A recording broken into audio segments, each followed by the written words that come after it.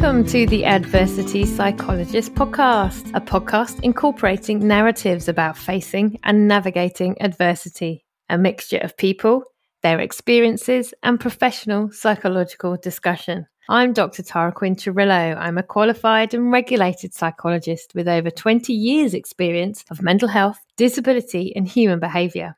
I want to share people's stories of navigating adversity in the hope that through being heard, a dose of compassion and some understanding, we can help others in the face of adversity too. Hi, and welcome to the Adversity Psychologist podcast. I'm Dr. Tara Quinn Cirillo, and today, this is a really exciting one. I have Dr. Jade Redfern with me, who is a clinical psychologist. Do you want to introduce yourself? Tell us a little bit about what's brought you on today. Yeah, for sure. Thank you for having me. Super excited to be here. What's brought me here is that just wanting to share, there's so much pressure on. So I'm a psychologist, but also a mum. And I've worked with parents now for nearly 2 decades. But it was really when I became a parent myself and I became a mum that the way that I support parents quickly shifted. I think having that own personal experience can really shift the way that you think about things. Really can. So for me, being here is just sharing that awareness and compassion that I think so often is missing. And I think there's never been a time with so much resources online, so much information that I think can be really overwhelming to parents. This fear of getting it wrong, or am I getting it right, or am I good enough? What is good enough? And absolutely, I'm so with you on that. I love the fact compassion. So you have a phrase that you use to describe yourself. So helping parents to lose the guilt and calm the chaos. I love that. Should we dive straight in with that? Because there's something that caught me there about that word compassion and obviously that word guilt as parents. So should we start a little bit about what have you noticed in yourself? So obviously with this podcast, it's about people's lived experiences with a sprinkle of psychology on top. So as a psychologist and a parent, what do you notice around guilt, or what do you notice with the people that you work with? Yeah, absolutely. I mean, for me, I think I'm not really sure what I expected before I became a parent, but I think I had maybe had consciously or unconsciously these kind of beliefs that, this can't be too hard. I'm pretty equipped. My life's going all right. I'm ready, I think. And I've worked with parents. I've worked with kids for years. I know lots about children and life. So yeah, I'm pretty equipped for this. And then my lived experience of becoming a mum was, it quite frankly floored me. And I think what it's been teaching me, along with my lived experience and the experiences I'm gaining from the work that I do, is that you can have lots of knowledge. You can have all these ideals of how we thought it would be, or how we thought we would be as a parent. And then you're smacked with reality. I don't think anyone can quite prepare you for the sleeplessness. Yeah. I had an experience where my firstborn was actually a very good sleeper until about 8 months old. I was feeling very kind of, proud that she would sleep. People would say to me, how's she sleeping? And I'd say, actually really well. But no one actually asked how I was sleeping, which was terribly. That's a good because point. I was so anxious. Yeah, I was so anxious, and I'd watch her sleep, or I'd hear her snuffles, and I'd be on high alert thinking, she's going to wake up. I definitely in that first year suffered anxiety myself. Just around, I remember even asking, I think it was my mum, I asked her, is there ever a day when a child or a baby of any age doesn't cry? I was obviously feeling so overwhelmed with my own feelings, but the feelings of this child, this baby. I think I just wasn't quite prepared for the emotional kind of stuff that was going to come up for me as a mum. I thought it would be this kind of right, you go to these kind of, NCT lessons, and it's, how do you bath a baby? How do you physically take care of a baby? But how do you take care of your own emotions and reactions and feelings of like comparison to other mums? I remember being out once and I was having some feeding challenges, shall we say, and just looking around and seeing other mums delighted at their baby waking up. Oh, delighted they're waking up, and I'd be there slightly anxious, thinking, please stay sleeping whilst we're out, because otherwise I need to feed you, and just then comparing myself and feeling like I was just not, equipped for this. So that was a shock. That's resonating.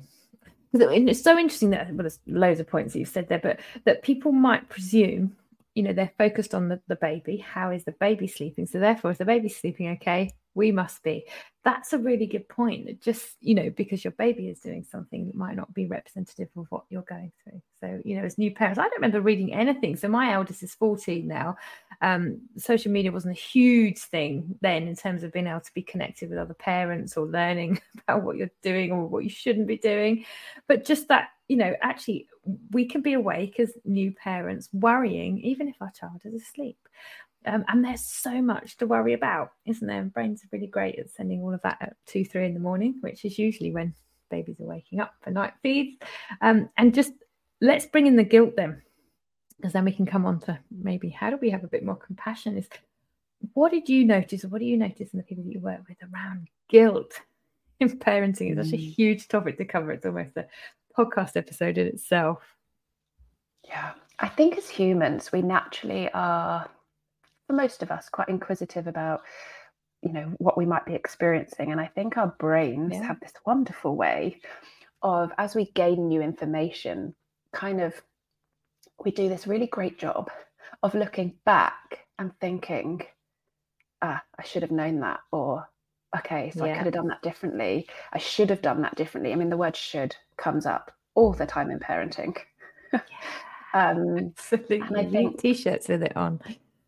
Yeah, absolutely. And I think because there's this idea that we're the parent and they're the child, and therefore we are the nurturer, especially for mums, we give out so much. We have to take care of, there's responsibility suddenly in your life is just huge, isn't it? It is. And I think sometimes and we're depleted in many ways, and we end up feeling very stretched thin. And so when guilt comes up, there's this really strong feeling like, I think it's often the pressure we put on ourselves about how we should be feeling. I should be loving this. I wanted this. And for many of us, we wanted this for a long time. Maybe we had a hard time getting pregnant. This was a very wanted child, perhaps. And then we're not enjoying it. There's a really common phrase that gets told to new mums particularly, but enjoy every moment because it doesn't last long. Oh my goodness, Or this horrible thing that goes around social media, which is you only have 18 summers. Oh, I keep saying that's really trending at the moment. Yes, I'm very aware of that. And it's really unhelpful and unhealthy for all of us. Yeah. Because actually I see parenting much more about a relationship that we have with ourselves as much as we form with our kids. And we are truly learning just as much, sometimes if not more, than our children, because, we've never done this before. We've been parented, and that can have a huge impact on us, of course. Stuff can get reactivated when we become the parent. But I think shifting that narrative around what does it mean to be a good parent or a good enough parent? Guilt, quite often what we label as guilt, I actually think is this kind of fear of letting people down, fear of disappointing others, that we kind of turn it into guilt. Like the experiences we have, what does that mean about me? So often if we're not enjoying a moment with our kids, which I will put my hand up and say there are many, what does that mean about me? And so we go from I feel bad to I am bad. And I think struggle to sometimes allow and accept those feelings to just be part of the process, that it is okay, that you don't, I'm not a massive fan of doing arts and crafts and my kids love it. So, we do it from time to time, but I don't thoroughly enjoy it. I'd much rather be out kicking leaves and riding bikes and Yeah. So we can feel guilty, but when we have these shoulds in our life that really play on our mind, like I should be this calm parent all the time because, you know, that's what I've seen on social media, and I shouldn't ever shout at my kids. So when we do, we feel this immense amount of guilt. Yeah. I think a little bit of guilt can be really healthy, because if it's linked with and aligned with our values of teaching us, okay, I need to do something about this because something within me, I'm struggling. Yeah. But it's when it turns, and so often it turns from I'm struggling, I'm having a hard time, to I'm not good enough, or I'm a bad mother, or I'm a bad parent. Everybody else is doing this better than me. And that's when I think it gets very sticky and heavy. And I guess sometimes in therapeutic work as psychologists, we kind of talk about the difference between guilt and shame, don't we? And I sometimes think that kind of concept of a thought that you might have in a moment, a transient thought, can sometimes then become more globalized. So as you say, that difference between in this moment, I am noticing I'm feeling guilty, or I'm overwhelmed, or I'm anxious. But then that can sometimes become more global in terms of I am in every situation, or then noticing perhaps those, what we call those future focused thoughts. This is how it's going to be. I am a rubbish parent and I'm going to be. And then it can even open out into this is what everyone else is seeing and thinking of me. And our thoughts can just snowball. And that can have a tremendous impact then on our mood and our overall well-being, can't it? And there's so many there that resonate with me. The amount of time, I'm just thinking of just parents who may also have other commitments. You know, if you're caring for an elderly relative, if you work, how you juggle it all. So we're both psychologists, but we're both parents. So I have two children as well. It can be really hard, the guilt stuff, just parenting a child, let alone when you have other demands on you, other deadlines, other things that you need to do. That guilt can really magnify. And I'm just wondering what that does to our ability to sometimes be compassionate with ourselves, and how we can maybe bring a bit more of that into our everyday lives as parents. Yeah, yeah. And I think acknowledging the feelings don't want to be fixed. They want to be felt. Yeah. And this is true of every human being. And so a lot of the time we lead such busy juggling lives that we kind of don't allow ourselves permission to feel what we feel. And we do, all of us, psychologists included, stuff them down, get on with what we need to do. And then it starts, it starts to rise up, right? Because we have all of these different responsibilities. I think, first of all, if we can acknowledge how we're feeling and find, whether it's a best friend, whether it's another school mum, just someone that gets it, that just says to you, oh, I know. And you know that softening feeling within you that just goes, oh, okay, I'm not the only one, or I'm not. It can be really validating, that, can't it? To hear. Absolutely. Yeah. Yeah. Acknowledging that we're all different. Some parents long and wish that they could stay home with their kids, right? That they didn't have to work. And that can be really tough. Some parents, I'll put my hand up to this one, I enjoy having my space and working. But it does also, you know, two things are true. I love having my space from my kids, and I miss them, you know. And I think sometimes allowing for those feelings, permit those feelings, it makes sense that I feel this way. And I guess what I think it often leads to is this desire to rescue our kids from their feelings. So often when parents first become a parent of two children, suddenly it's like, how do I juggle and manage everybody's needs? And mine just get pushed to the bottom of the pile. You know, how do I meet everybody's needs all of the time? Like, how do I do it, Jade? And I say, you don't. You don't. And actually we can develop this compassion that our needs cannot be met all of the time in every scenario. And that is a part of life. And to validate that and say it's really hard when you don't get what you want, or when you don't get what you need all the time.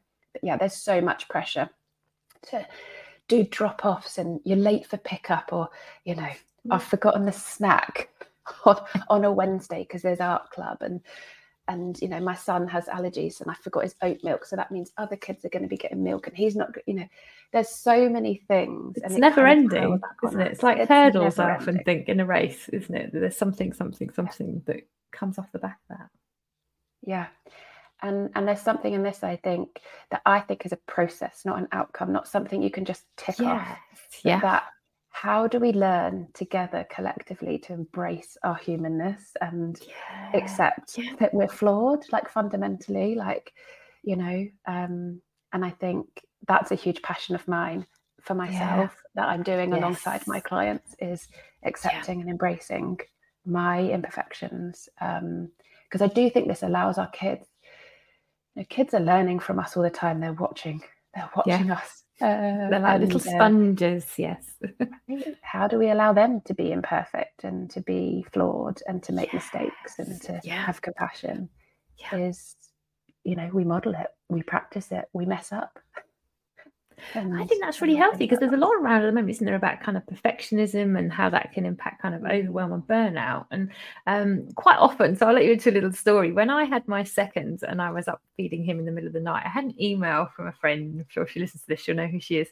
And it was 1 a.m, and it was about a kids' party. And we had this little kind of nighttime chat. And then years later, that's always stayed with me, that was her time when her kids were in bed to just be. And then I read an article about this, about that for some mums, particularly late at night, is the time where the demands stop. But it is a time then where they might then be catching up with admin. So you can get a little bit caught up in that. I still have to do it all. So there's that little bit of, it's a time for me to just be me. But then you're catching up with admin, you're organising parties, you're doing things. And actually how unhealthy that is to model to kids, that you'll push yourself to the point of burnout, to remember that well-booked outfit or wear yellow or whatever it is that they have to do, or bring a cake, and everyone else looks like they've made one for hours off Bake Off, and I've run to Sainsbury's and got my kind of a bit like Bad Mums in the movie, got my donuts in a plastic container.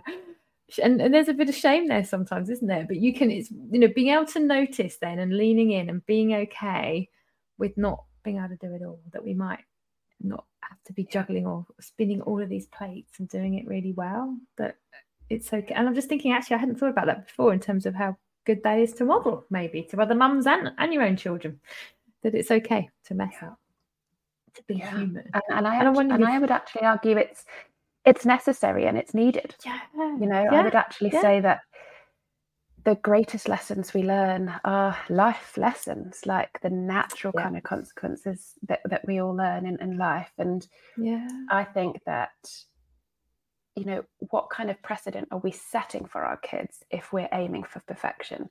Because we're kind of saying that I need to be this perfect parent and be showing up and doing all the right things, saying all the right things. Well, I don't even know what that would look like, but this unobtainable presence, and our kids are looking to us and thinking, who am I and who do I want to become and what kind of life do I want to lead?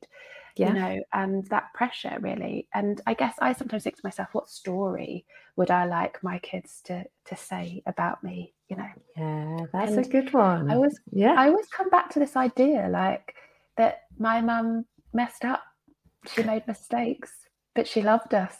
And she owned it, and she took responsibility, and she spoke kindly to herself, and she's taught me how to be human, and that it's okay to be who it is that I am, not who it is that society feels that I or we should be. And I think that's very freeing. It's a process, though. It's not something like we can just learn, I know how to do that now. We're still going to have those unkind words that we say inside of our heads, but if we can become that noticer and go, that thing I do, how can I speak more kindly to myself? Because that's what I want to model for my kids.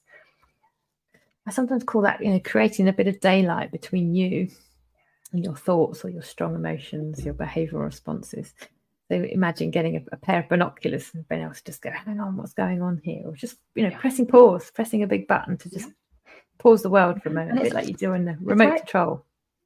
It's often why we can find the compassionate words for a friend, right? Because we have that little bit of space, that little bit of distance from the feeling, from the felt sense. So again, we often use, don't we, in psychology, this idea, and it's so simple, but we have to remind ourselves to do it, which is, what would I say to a friend in this situation? Because I bet it's much kinder than what you're saying to yourself. And it usually is, isn't it?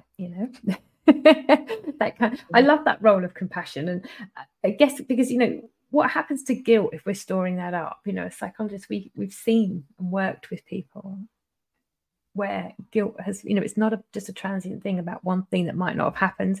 But, as we're parenting through those 18 summers, as everybody says, that's a lot of stuff that can build. I'm just wondering, what might people notice in terms of their mental health, their physical health, when they're storing up all of this stuff or endlessly in this battle to be perfect, do it all? Yeah. I think the thing I hear parents say all the time, and it comes up in my mind too, I'm definitely noticing it a lot, and definitely since the pandemic, is I'm just too busy.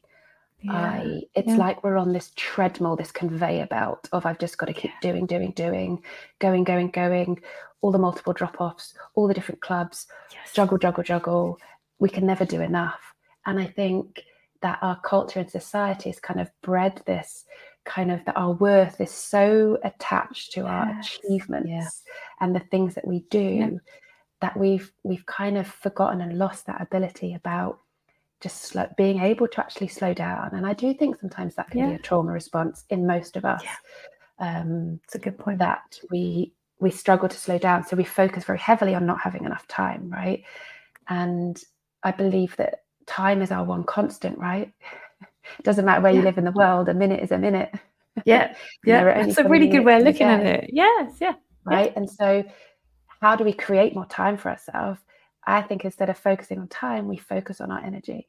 Like what lifts my energy and what drains my energy?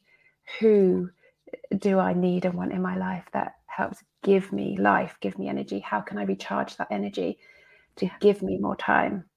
And it's a really hard ongoing, again, process that I think all of us collectively need to think about. How can we slow down? We talk about the school run. I was laughing about this with a parent the other day. Like, run. Where did that come from? That's a good point. Right? Yeah, we need to walk. We need to stop. And I think kids, especially young kids, if we allow them to, they can teach us so much about time because they have no concept of time. And that can be really triggering, right? Because we're always rushing. Come on, shoes. But but they want to stop. They want to look at the leaves. They notice things. And I think sometimes we can stop and pause with them. Like what's an extra 10 seconds? Take a breath and notice the leaves with them. And I think simple things like that can really help our health. But I think, if we allow the guilt and this rushing, our nervous system's always going to be activated. Physical, and right? It's a very physical thing.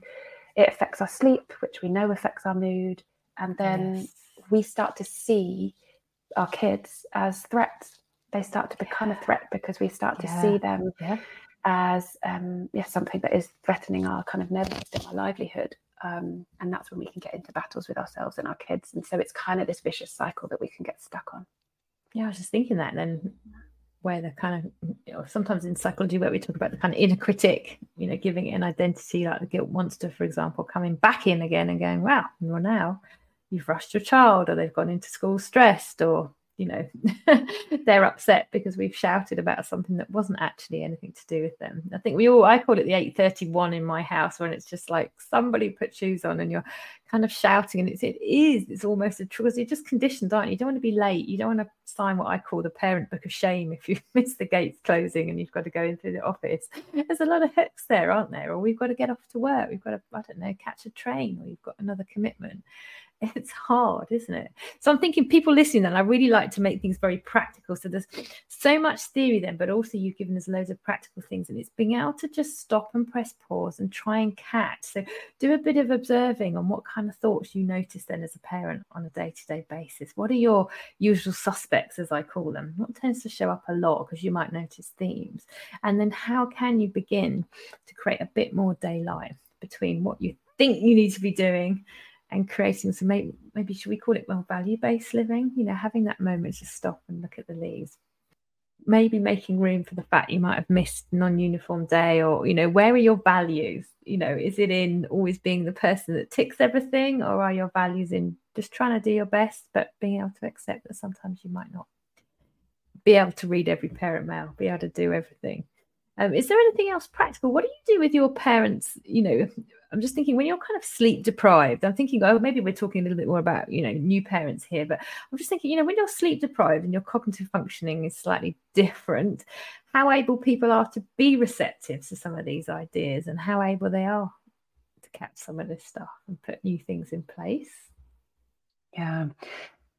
I was talking to a parent really recently about how do I find time for myself when there is no time.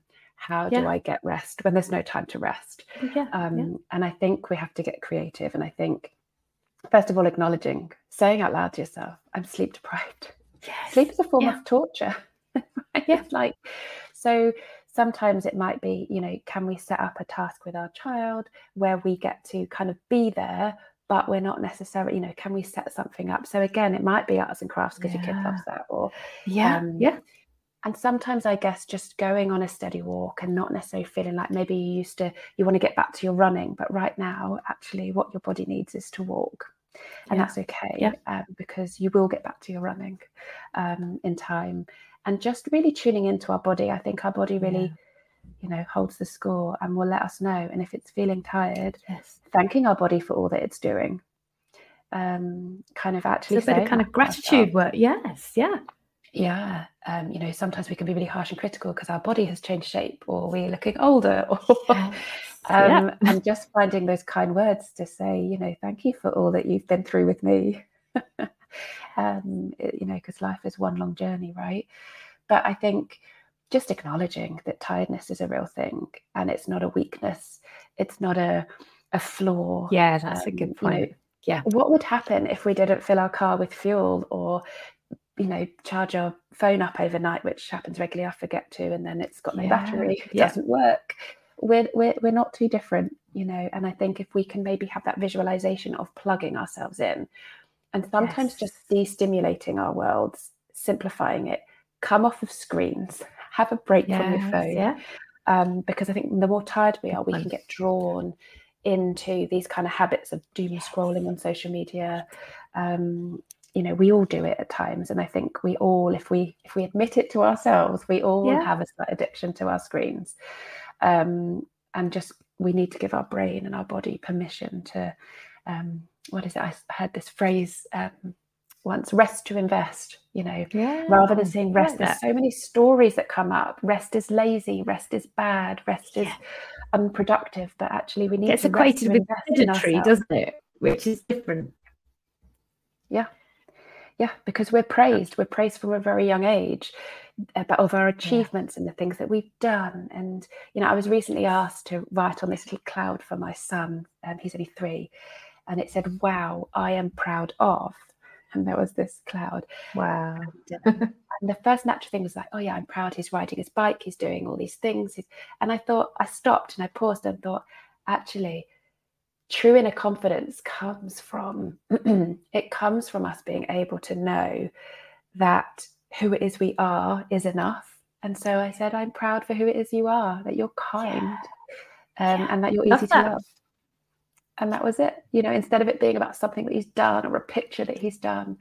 So I really like giving ourselves permission to slow down, and not comparing ourselves to other people. That's a hard one. It really is. And I'm noticing then, I wonder if there's something just helpful about, there's more kind of psychologists in social media. And I know obviously we have to be super boundary, but I think it is good also for other people to see that even psychologists who maybe have a little bit more access to theory and knowledge around what happens with our brains and our bodies, that we experience stuff too. But just showing then your ability in that moment just to catch yourself, wow, actually maybe this is a bit more goal orientated. What are my values? About how I want my son to see himself. Comes up for me all the time. My kids recently suddenly didn't want to go swimming. I won't go into it, but it really triggered me in the moment because we had 5 minutes to leave, and I was saying out loud, I said, but we've paid, but you love swimming, but we're going.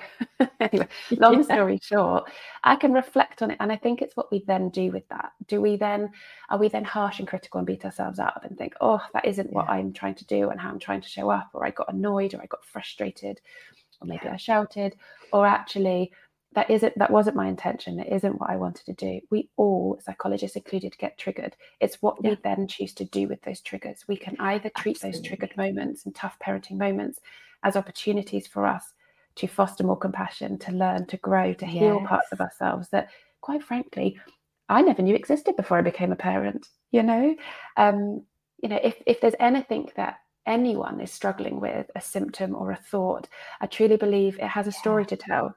And if we listen with what I like to call this compassionate curiosity, rather than this kind of damning, often our first thought is so critical. But if we can just stop and pause and say, hi, critical voice, and say hi to it. Yeah. It can't take over. Name it. Yeah. Give it an identity. We can then bring in something a bit more compassionate, a bit kinder about, what we're learning about ourselves, Yeah. And I like this compassion, because some people may be new to compassion. Sometimes I wonder whether people think it's not so kind of robust or evidence-based, but actually there is a lot of evidence behind the kind of science of compassion for ourselves and other people. And I'm just thinking as well, actually kind of broaden this out, having these conversations, doing this podcast, psychologists talking about vulnerabilities as parents, things that we get wrong, how to kind of manage that, having conversations. And I wanted to bring in the role of social media. As you say, you were talking about kind of your mum, her generation, and then you, and obviously my children are a little bit older than yours, that, social media wasn't such a big thing when my eldest was young. So I didn't find I had the same kind of comparisons as I did when I had my second, because I had a bit of an age gap. And just, at the moment we're scrolling through social media, there is a lot out there around parenting, which is great. But as you say, we're still seeing these images of how it should be. We're seeing these wonderful Instagram grids of parents that are doing it all, and just how we can kind of shift the narrative, have these conversations. You say, just validating that friend, gosh, it's rubbish being sleep deprived, and it is a thing. We don't have to pull our socks up and get on with it, and I'm sure we've all had examples, haven't we? Is this all right to share? When you've been at a baby group, you are so tired that you literally just want to crawl under a chair or go home, and there'll be someone who said, but I only had 2 hours last night rather than your 4, and it's incredibly invalidating. And I don't think that's helpful to you in terms of how we support each other as parents. I think it's classic in home environments where you kind of compare maybe with your husband who's had more sleep or not. I think we won't go there. The tit for tat kind of arguments that can come up. Who's more tired? No, I mean, I think we all do it. And again, I think if we can acknowledge that that's around, I think it's really important. And the more we can connect and share, and it doesn't have to be in this public, environment on social media, but just with a friend, that we have this phrase, particularly a British phrase, of how are you? And people say, I'm fine. How are you? I'm fine. And then I sometimes like to follow up with, how are you really? Yeah. And you see this change, because it's this other part that comes up. It's like, oh, actually, you really do want to know how I am.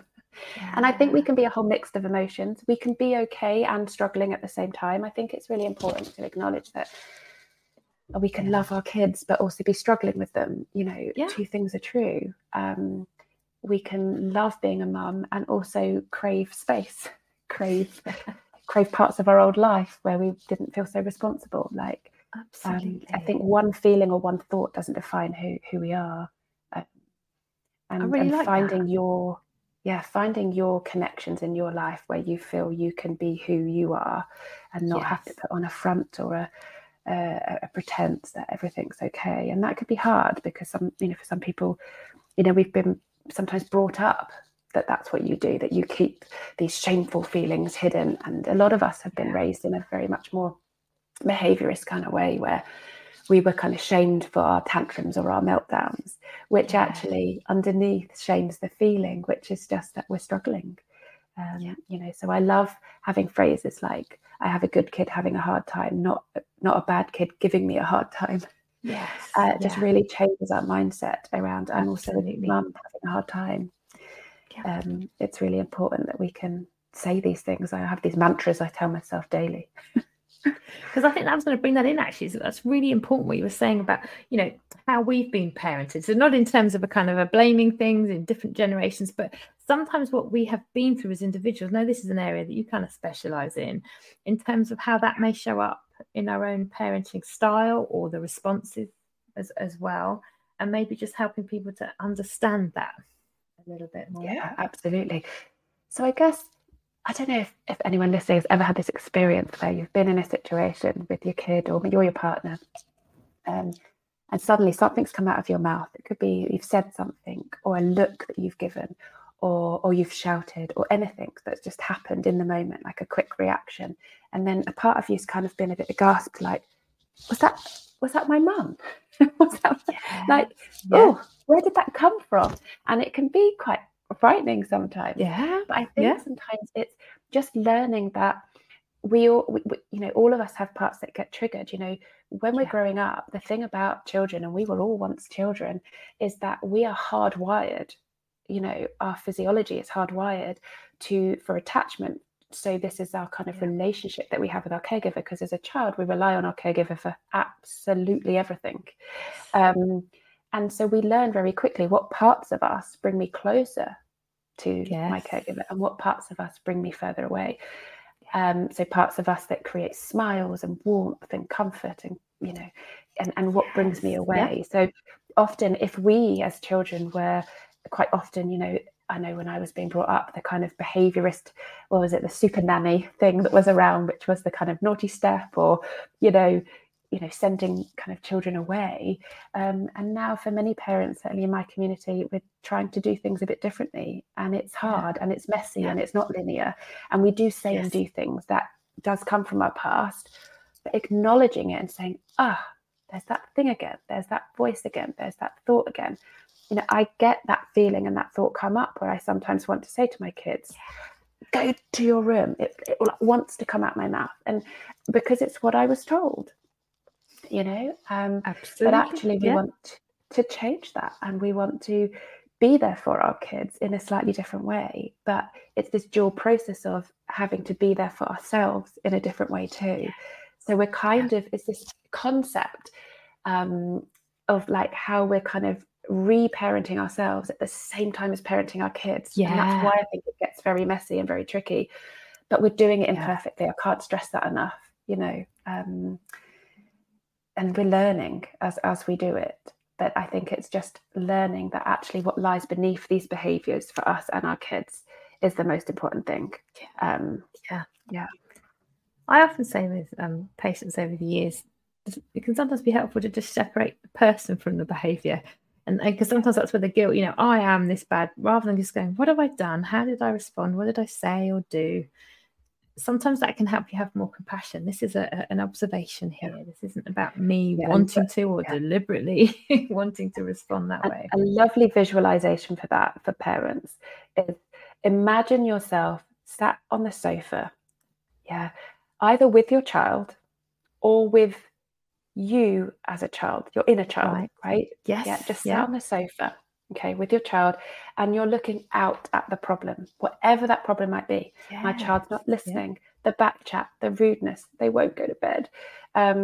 Or if it's with yourself, the shout, the struggle, the thing that you're struggling with, the thing that you're feeling guilty about.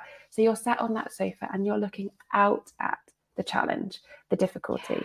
It just gives you a different visualization. It's me and my child as a team, just against the problem, as opposed to seeing yourself or the child as the problem. Really a little bit of almost like kind of externalization there, where you're kind of taking the problem out of.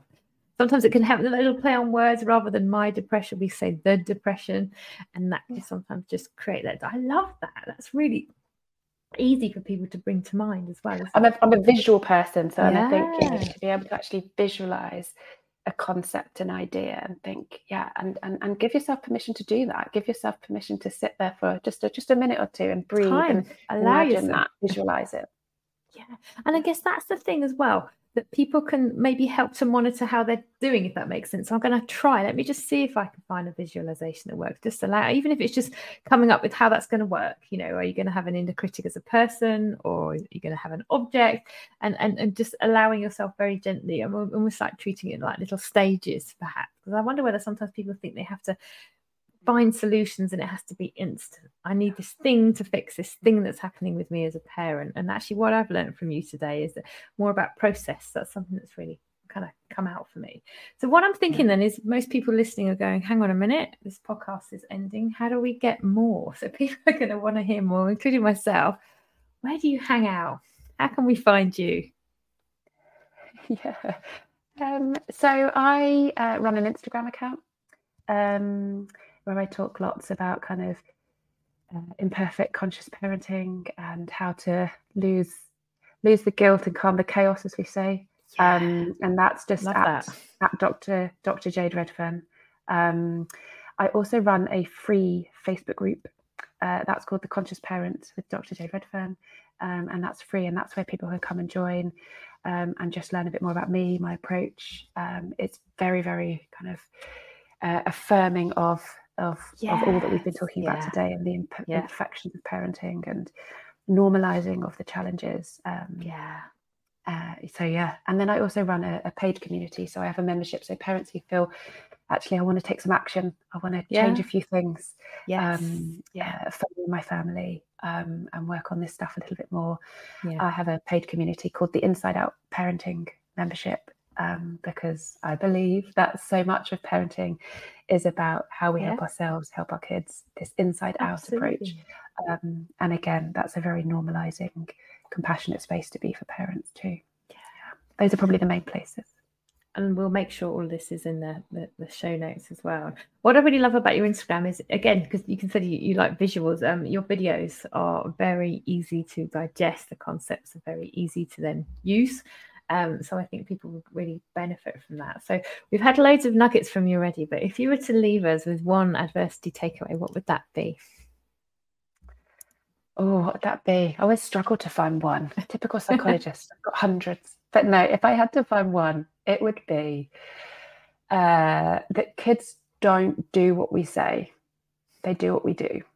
And we can either use that in a critical way, like this pressure, or we can flip that round and say, I want my kids to grow up and know that who it is they are is more than okay, and that they can make mistakes, and that they're still a good person, and that's how we learn. How they're going to learn to do that is by us learning and modeling those imperfections and flaws that we have as humans, and that truthfully, our health and happiness is the best gift you can ever give your kids. I like that. I'm going to toddle away this evening with my teenager and try and be even more imperfect and allow it.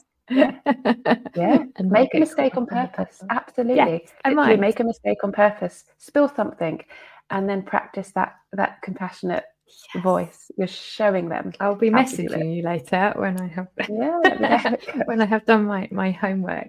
Jade, thank you so much. I know, because you are so busy, so I really appreciate you taking the time to come on. And people, go look up Jade. The lovely thing about the show notes for this podcast is they're all live. The links are there to click on. You haven't got to go Googling. So go and find Jade. And thank you so much. Really enjoyed this. A lot of food for thought thank myself. Thank you for listening to the Adversity Psychologist podcast. I'm Dr. Tara Quinterillo, and it's been lovely having you along to listen to this episode. If you want to find more about me, you can find me at drtara.co.uk. So you'll see everything I'm up to, my media work, my collaborations, my clinical work if you're interested in that, and of course, all the other episodes of the Adversity Psychologist podcast. If you're interested in coming on, you can also contact me and let me know what you would like to come and talk about. I'd love to hear from you.